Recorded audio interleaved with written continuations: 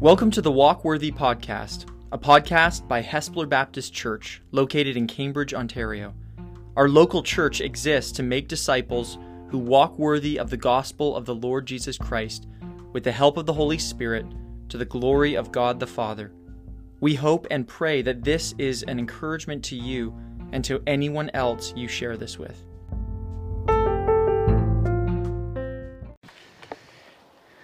Well, thank you, Jonathan and Julie, for leading us in music worship this morning. And again, let me say what a pleasure it is for Jan and me to be with you this morning and to see many faces of those who have become very dear to us over the years, and also many new faces that we haven't seen before. It's a great joy to see what God is doing here among you. Well, it's difficult sometimes, isn't it, to set priorities. We get so easily sidetracked with unimportant activities and wasting our money on unimportant expenditures.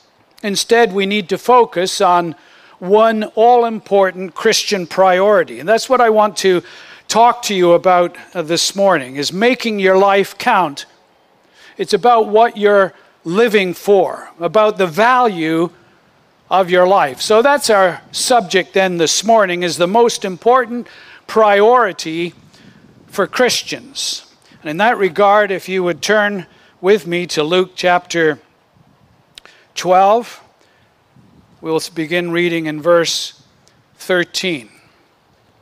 Those of you that were here the last time I spoke will undoubtedly still have my last message vividly in your minds from Luke 16, a parable there, and I'd like to just move backwards to Luke 12 to another instance of learning from Jesus, beginning at verse 13. Someone from the crowd said to him, that is to Jesus, "Teacher, tell my brother to divide the inheritance with me."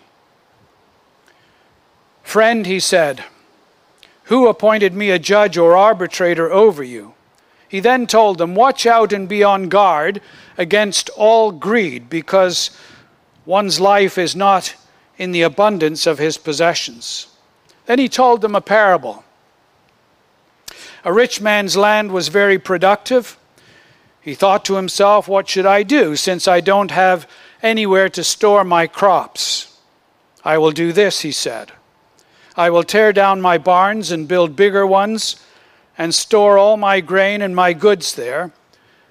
Then I'll say to myself, 'You have many goods stored up for many years.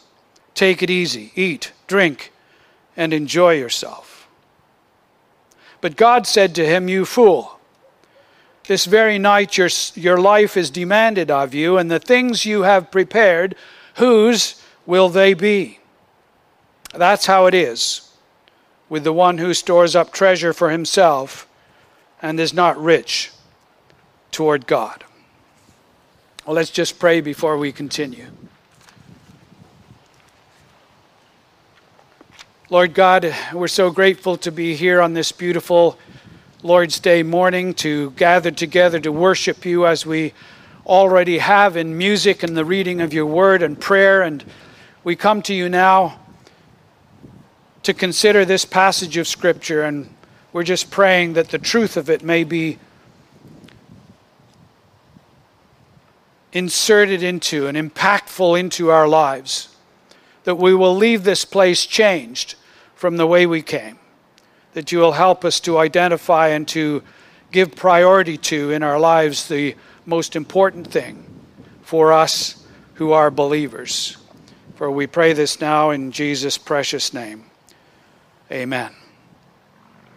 Well, the most important then Christian priority I think that we get from this passage is to make your life count for God by accumulating eternal riches. Make your life count for God by accumulating eternal riches.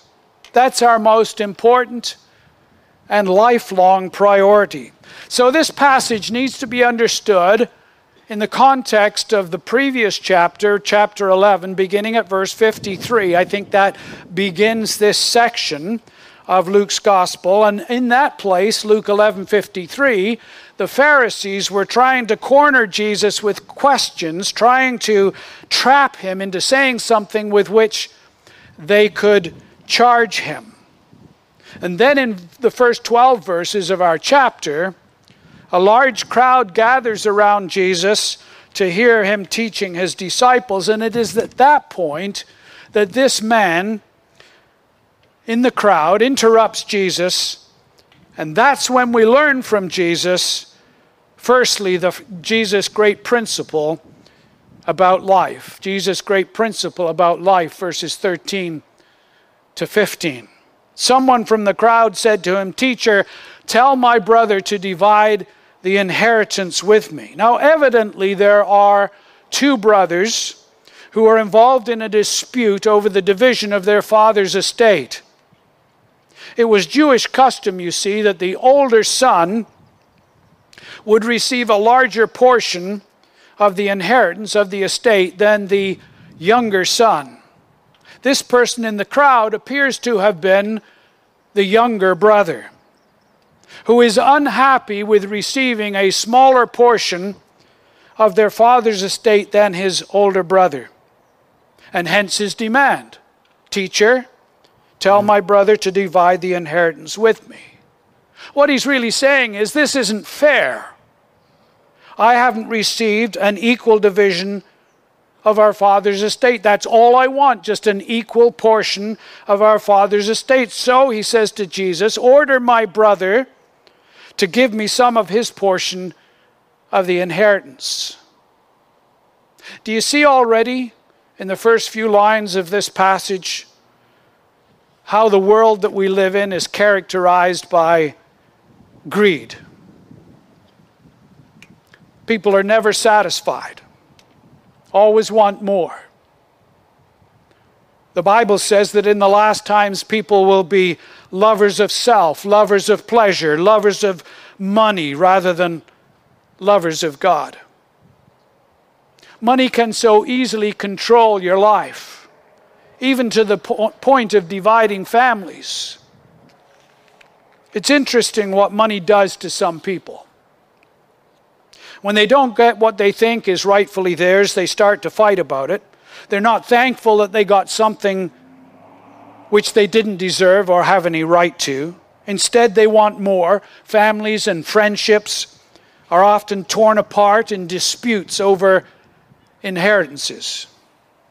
Not long ago, I read an account in the Kitchener paper about Dare Foods in Kitchener.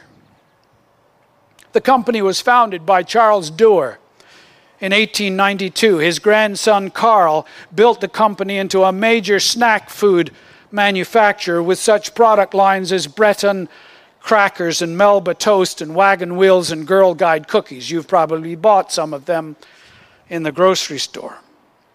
Dare Foods is still owned and directed by two of the founders' great-grandsons called Brian and Graham.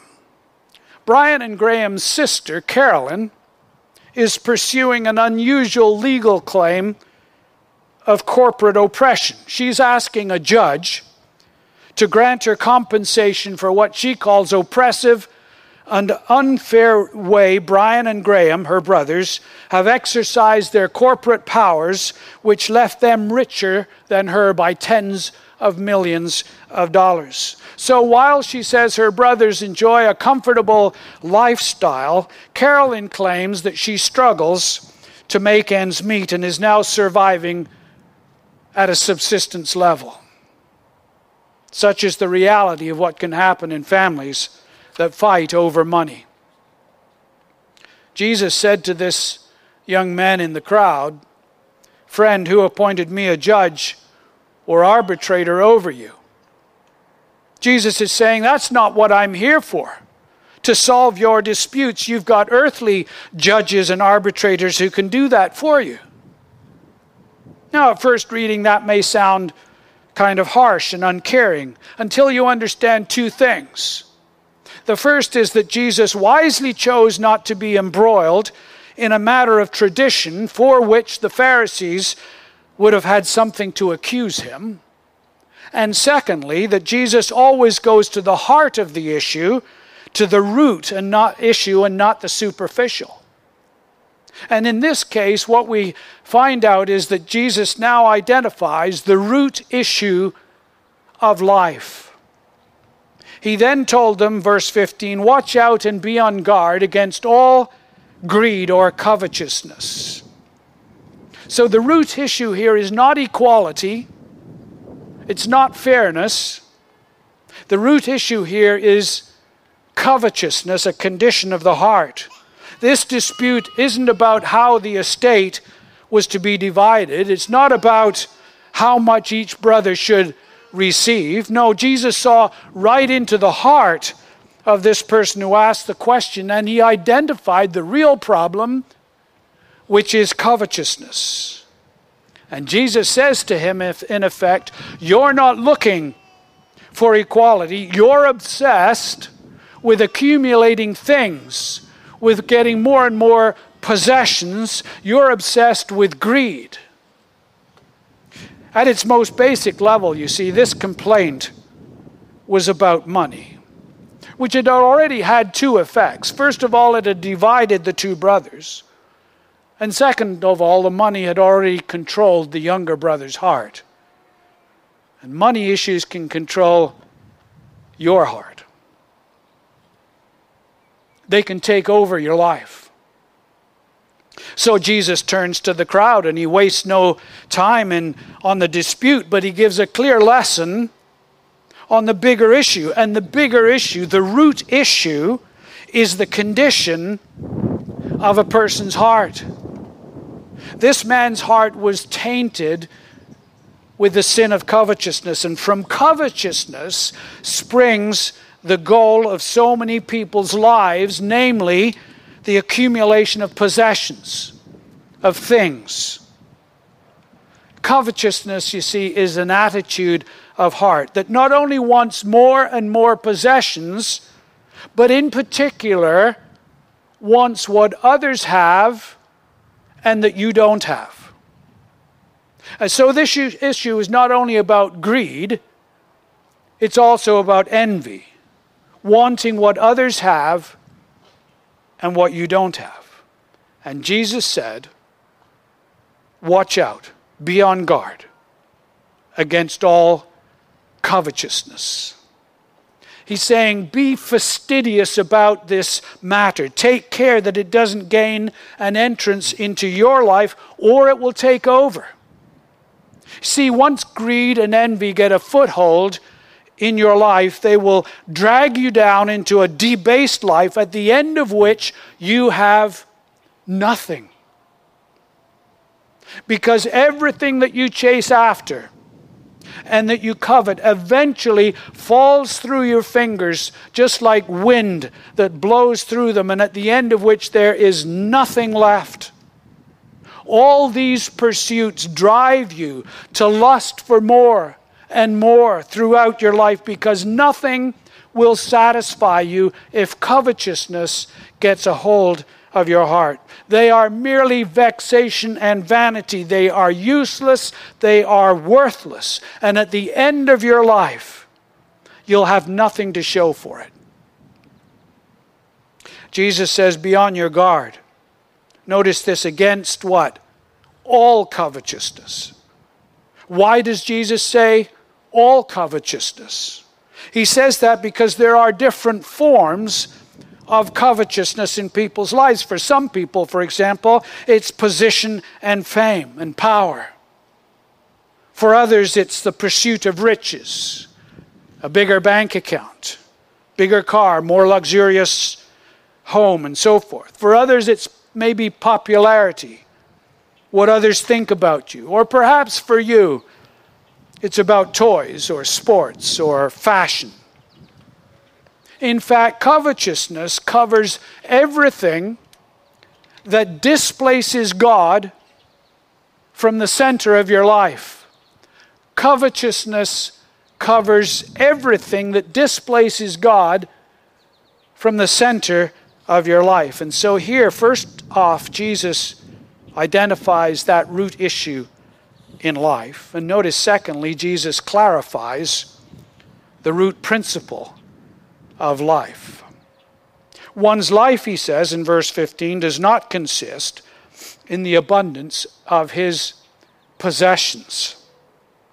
This is the root principle of life. Jesus succinctly spells out this root principle, this life priority. The issue that Jesus is addressing here is, what is life all about? A question which any thinking person asks himself or herself at some point during your life. What is the purpose and meaning of life?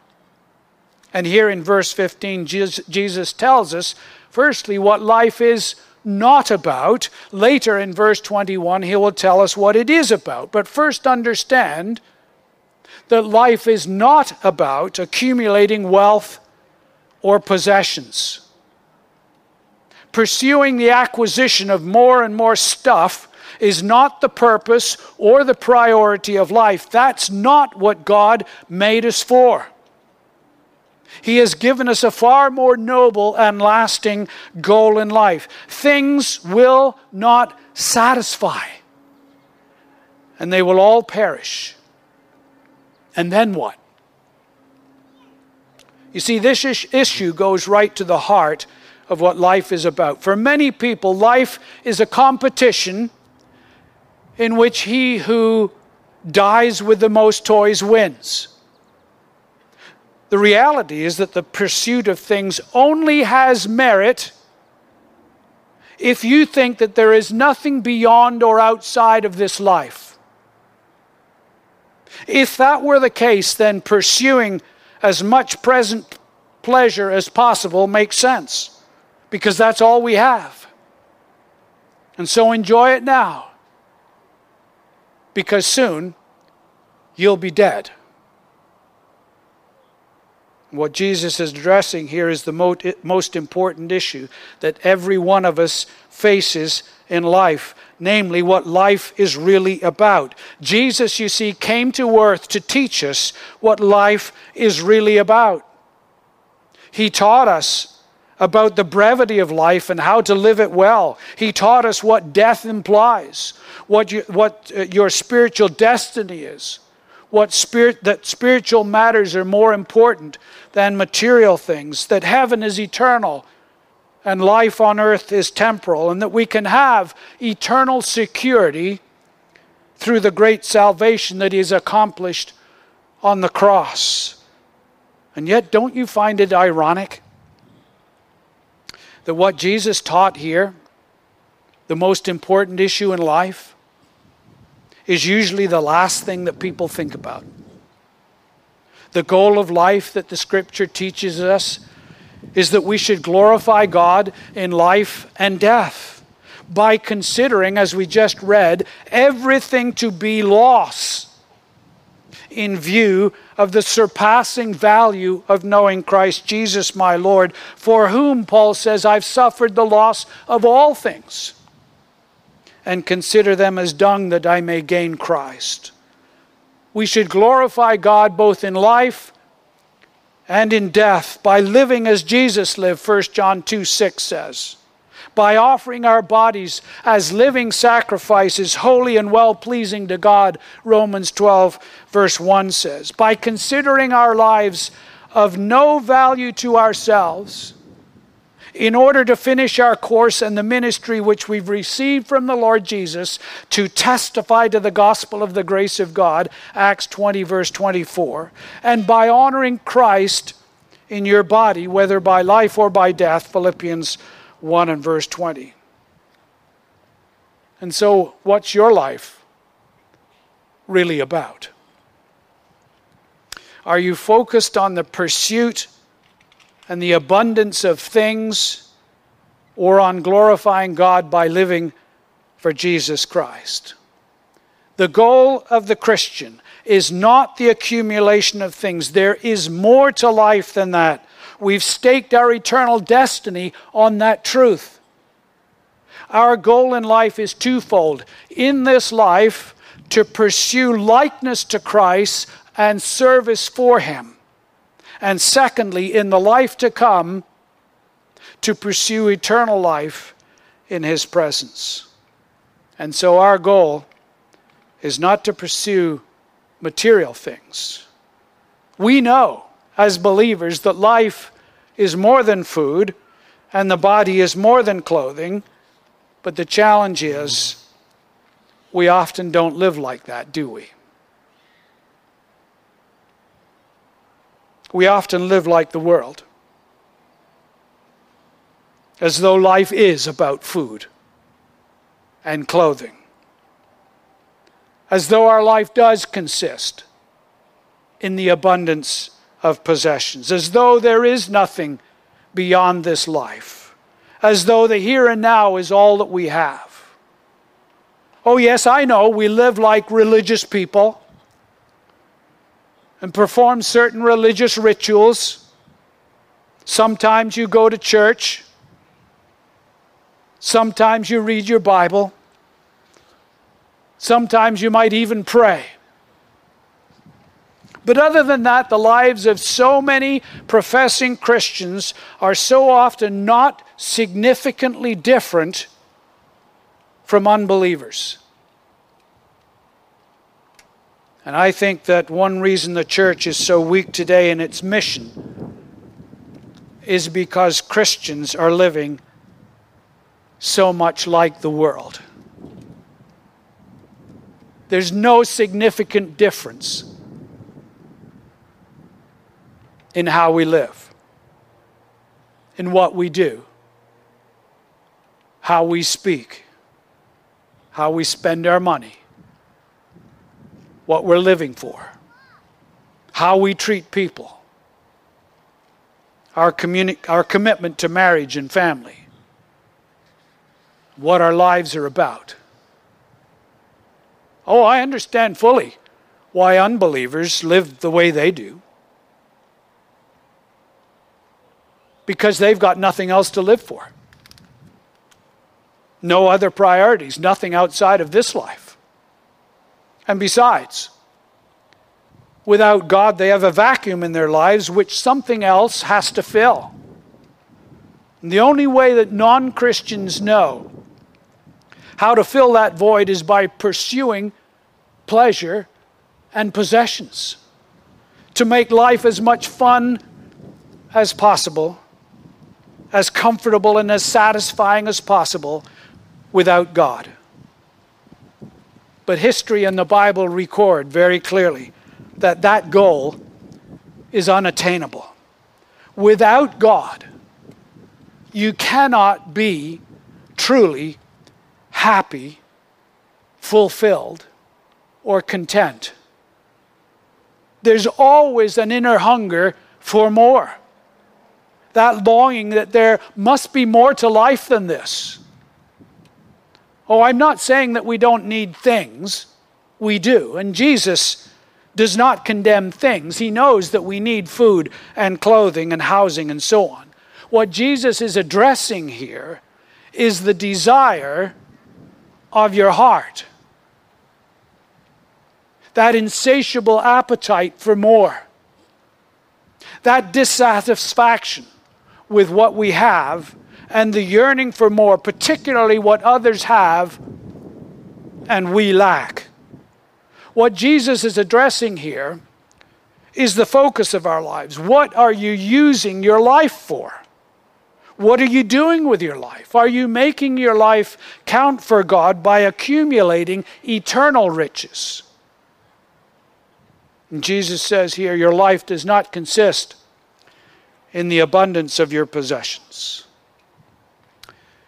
And so first we have Jesus' great principle for life. And then to help us understand this, we have Jesus' great illustration of life. Verses 16 to 20. He told them a parable. Now, a parable, as you probably know, is a short allegorical story in which certain features are analogous to or parallel to the truth or principle or moral lesson that one wishes to teach. In this case, Jesus tells a parable of a certain rich farmer. He begins by explaining the farmer's dilemma. A rich man's land was very productive. This farmer was successful, he was smart, and he was rich. So that this year in which Jesus is speaking, his crops yielded abundantly, more than they'd ever yielded before. It was a bumper crop. The farmer probably attributed his success to his choice of seed, his planting schedule, his fertilizing program, his rotation of crops. He probably never thought about how, in God's providence, he had received just the amount of rain and sunshine. Never gave any thought to that. No, he thought to himself, what should I do since I don't have anywhere to store my crops? Nice problem to have, some would say. So abundant was his crop that he actually ran out of storage space in his barns. He had accumulated so much over the years, and now he was reaping a bumper crop. By his good farming practices and prudent planning, he just didn't have enough space to store anymore. Well, perhaps that's why we see in our neighborhood so many new storage places popping up. People don't have enough room to store their stuff anymore, and so they keep it locked up in a storage locker. Well, this farmer obviously is an example of someone who considered the priority of his life to be the abundance of his possessions. That was the determining factor in his view as to how you should live your life. That was the sole purpose and object of his life. That was the root issue in life for him, was success, which was measured by the abundance or the amount of his possessions. And in his view, he had made it. Well, after explaining the farmer's dilemma, Jesus describes the farmer's solution. First, he makes plans to build bigger storage facilities. I will do this, he said. I will tear down my barns and build bigger ones and store all my grain and my goods there. So the issue here is clearly about the rich man's plans as to how to deal with his dilemma of insufficient storage facilities. His business success had created huge possessions. So what else would you do when you have so much stuff that you don't know what to do with it? You build larger storage facilities for crops and your stuff, the possessions that you've accumulated over the years. And so first, the farmer's solution is to make plans for the present by building larger storage. And second, he makes plans for the future when he says, I'll say to myself, you have many goods stored up for many years. As far as he was concerned, they were his barns, his goods. He had far more than he needed for himself. He had an abundance of possessions, the very thing that Jesus warned against, the very thing that Jesus said life was not about. And his possessions were stored up now in safekeeping. Why not give some of it away to those who were in need? Why keep it all for himself? Obviously, he'd never thought about that. I have many goods, he says, stored up for many years. In other words, he's saying to himself, I've got no more worries for the rest of his life. That's what he thought. He had it all figured out. He didn't need an actuary. He didn't need a financial planner. He figured it out how long he would live and how much he would need to live for the rest of his life. And everything was set. He was financially secure. He'd worked hard all his life and been wildly successful. So now he planned to spend the rest of his life in pleasure. Take it easy, he said to himself. Relax. He never had to work another day in his life. Who would have ever thought he says to himself, that I could have been so successful. Now I have more than enough goods to take care of me for the rest of my life. I'm going to enjoy the good life. And so take it easy. Eat, drink, and enjoy yourself. Have fun. Don't worry about a thing. Everything's taken care of. I can spend the rest of my life indulging in the things that bring me pleasure, like eating and drinking and partying. And so Jesus has explained in this parable, first, the farmer's dilemma, and second, the farmer's solution to the dilemma. And now thirdly, Jesus discloses what the farmer had not taken into account, and that is God's response. Verse 20. God said to him, "You fool." The definition of a biblical fool is one who says, there is no God. There is no God. Atheists deny God's existence. Agnostics claim you cannot know if God exists or not. But the Bible says that God has clearly made himself known. Romans chapter 1. God's wrath is revealed from heaven against all godlessness and unrighteousness of people who by their unrighteousness suppress the truth, since what can be known about God is evident among them. Why? Because God has shown it to them.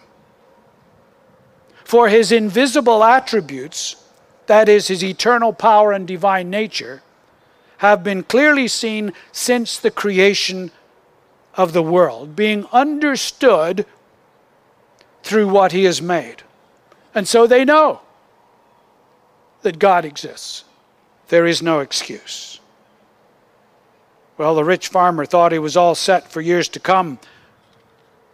Didn't take God into account in his thinking, but God, you see, had different plans. The farmer could make all the plans, all the calculations that he liked, and he could back it all up with rationale and figures and logic. But there were two things that he could not control. First, he could not control the time of his death. You fool, this very night, your life is demanded of you. You see, mankind can master space to a large degree, but not time. You can work hard and accumulate possessions. You can explore the world. You can become the best athlete or scientist or whatever. You may climb mountains. You may run marathons. You may go on transatlantic cruises, or you may fly around the world. But one thing you have no control over is time. God has established time, and only he controls it. He controls when you're born and when you die. And so first, the farmer could not control the timing of his death.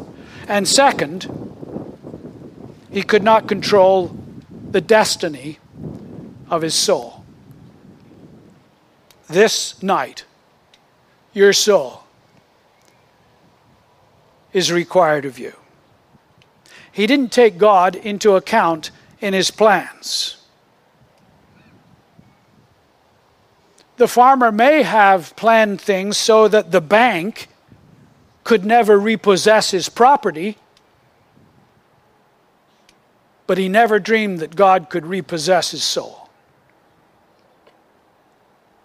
And anyone who eliminates God from their thinking and plans is, according to the Bible, a fool. Only faith in Christ, you see, guarantees the destiny of your soul. And faith is a gift from God.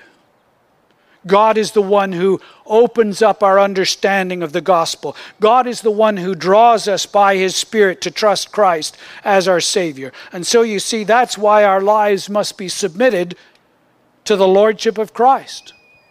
That's what the meaning and purpose of life is all about. Not accumulating possessions, but glorifying God.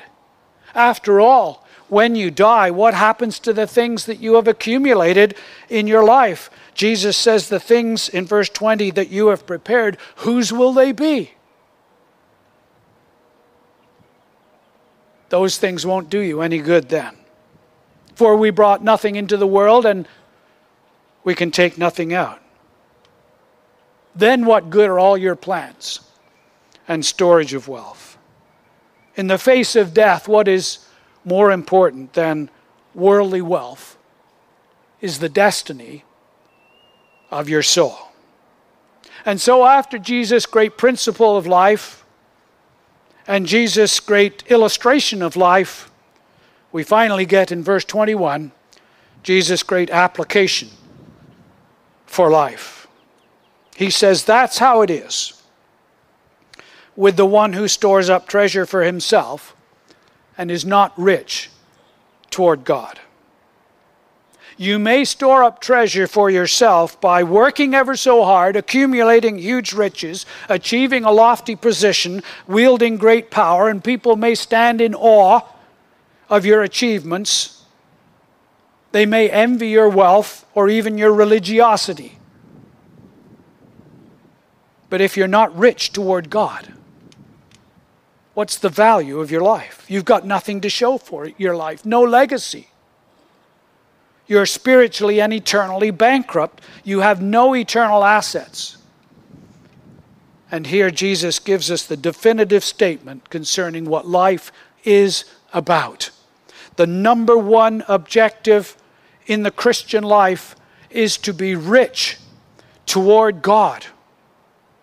This is what life is truly about. It's not about storing up treasures on earth, as Jesus said in verse 15, which is in the end worthless, but life is about storing up treasures in heaven, being rich toward God. For as Jesus said in Matthew 6, verse 21, where your treasure is, there will your heart be also. So what kind of treasure are you accumulating? Toys? To entertain? Possessions with no lasting value? Or heavenly treasure? Being rich toward God. How are you spending your time? Time is an asset that God has given us to use for Him and for which we are accountable. Are you using your time and your talents and your gifts and your resources in order to lay up treasure in heaven? Are you devoting yourself to the advancement of Christ's mission in the world? Are you showing Christ to others in the way that you live? Your values, your priorities, your objectives? Are you living your life so that others want the same security and hope and joy and fulfillment and peace and satisfaction that you have? In what way then are you rich toward God? Is your life productive for Him? So what we've been talking about, let me make this clear, is not about a guilt trip. This has everything to do with the most important thing in your life. What are you doing with your life? This has everything to do with not wasting your life, with living life productively and fruitfully with an eternal perspective. This has everything to do with fulfilling God's global plan, His plan to reach the world for Christ, His plan that we should be His presence on earth, His eyes, His feet, His hands, His lips.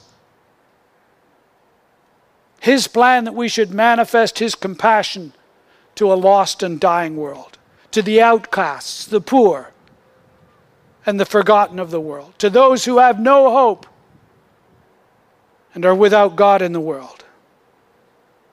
His plan is that we use our lives to glorify Him. That's God's plan. What's yours? The rich farmer had a plan, but it wasn't God's. Be sure that your plan is not to lay up treasure for yourself, but to be rich toward God. And my challenge to you today is make your life count for God by accumulating eternal riches. Let's pray together.